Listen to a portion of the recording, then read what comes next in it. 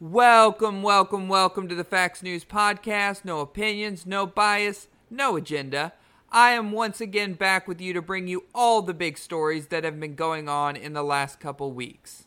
This week we have multiple different stories to cover, ranging from a pair of shoes to the blocking of the Suez Canal and everything in between. But let's dive right in, discussing some new bills that have been making the rounds. One bill that is on the menu for discussion today is the Georgia Voting Rights Bill. This bill has many provisions. First, it shortens the time in which an absentee ballot may be requested from 6 months to 78 days. Another provision is the requirement of each voter to provide their name, date of birth, address as registered, address where the ballot is to be mailed, and the number of their state ID or driver's license.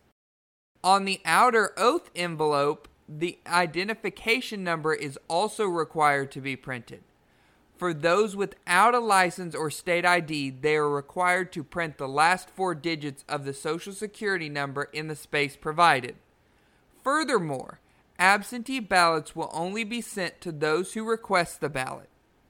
Polling locations are also no longer allowed to offer food or drinks to those waiting in line at their locations. And the early polling locations will only be open from 8 a.m. to 5 p.m. Monday through Friday and every second Saturday. Hours can be allowed to begin as early as 7 a.m. or increase to as late as 7 p.m. as well. Also, if election problems arise, a judge or superior county court is required to extend voting hours. Any time extended past 9 p.m. shall be a written order with specific findings of facts supporting the extension. Third-party funding for election officials is also no longer allowed, and an election hotline will be set up for the state attorney general to monitor election fraud. Runoff elections will also occur more swiftly. In a completely unrelated boycott shortly after the bill passed, Major League Baseball, or MLB for short, announced they are moving the 2021 All-Star Game and the 2021 Draft out of Atlanta in response to the new voting law. The commissioner, Rob Manfred, stated, quote, "I have decided that the best way to demonstrate our values as a sport is by relocating this year's All-Star Game and MLB Draft." End quote. Additional voting bills have been proposed recently in other states as well, including Texas, which has 2 voting bills, with one being proposed by the House and the other proposed by the Senate. Wyoming's legislature has also passed a voter identification bill that will be heading to the governor's desk to review.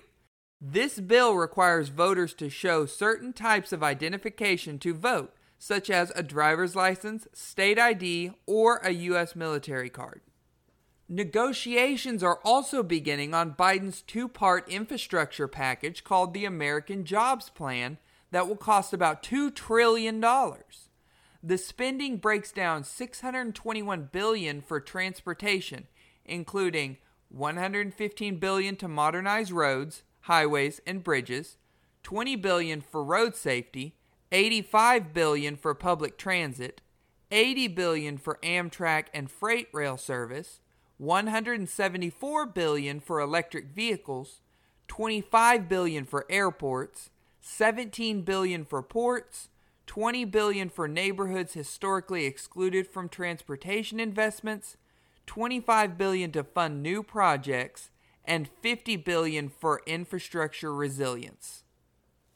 Water is also getting a $111 billion investment, which includes $45 billion to fully eliminate lead pipes through various programs, $56 billion in loans and grants to modernize water systems, and $10 billion for monitoring and fixing substances in drinking water.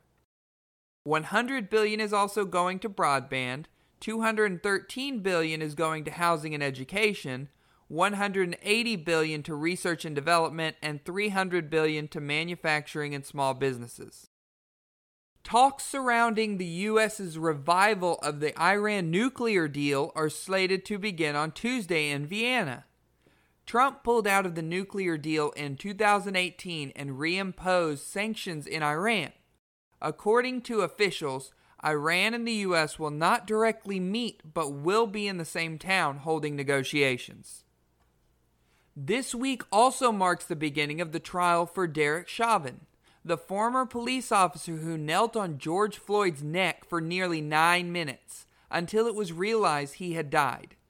The police officer is being tried for second-degree manslaughter, second-degree murder, and third-degree murder. The trial is ongoing, so a ruling by the jury has not been provided yet.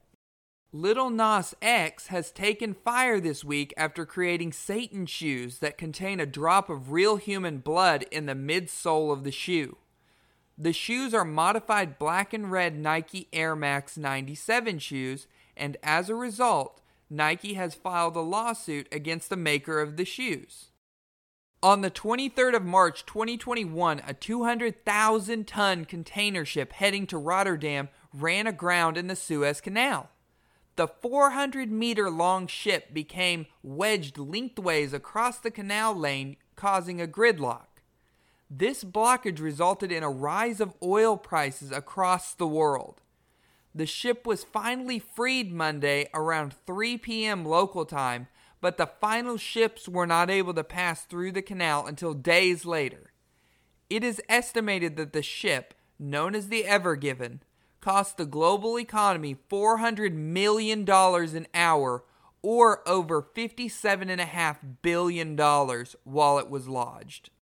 In other news, many discussions have taken place around the requirement of vaccine passports by businesses. That discussion can be halted in Florida, however, as the governor signed an executive order on Friday banning the use of COVID-19 passports in the state. The order prohibits the government from issuing vaccine passports and blocks businesses from requiring such documentation.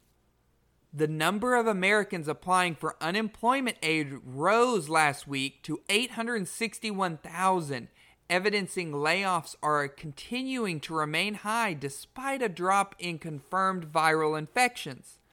Applications from laid-off workers rose 13,000 from the previous week, which was revised sharply higher.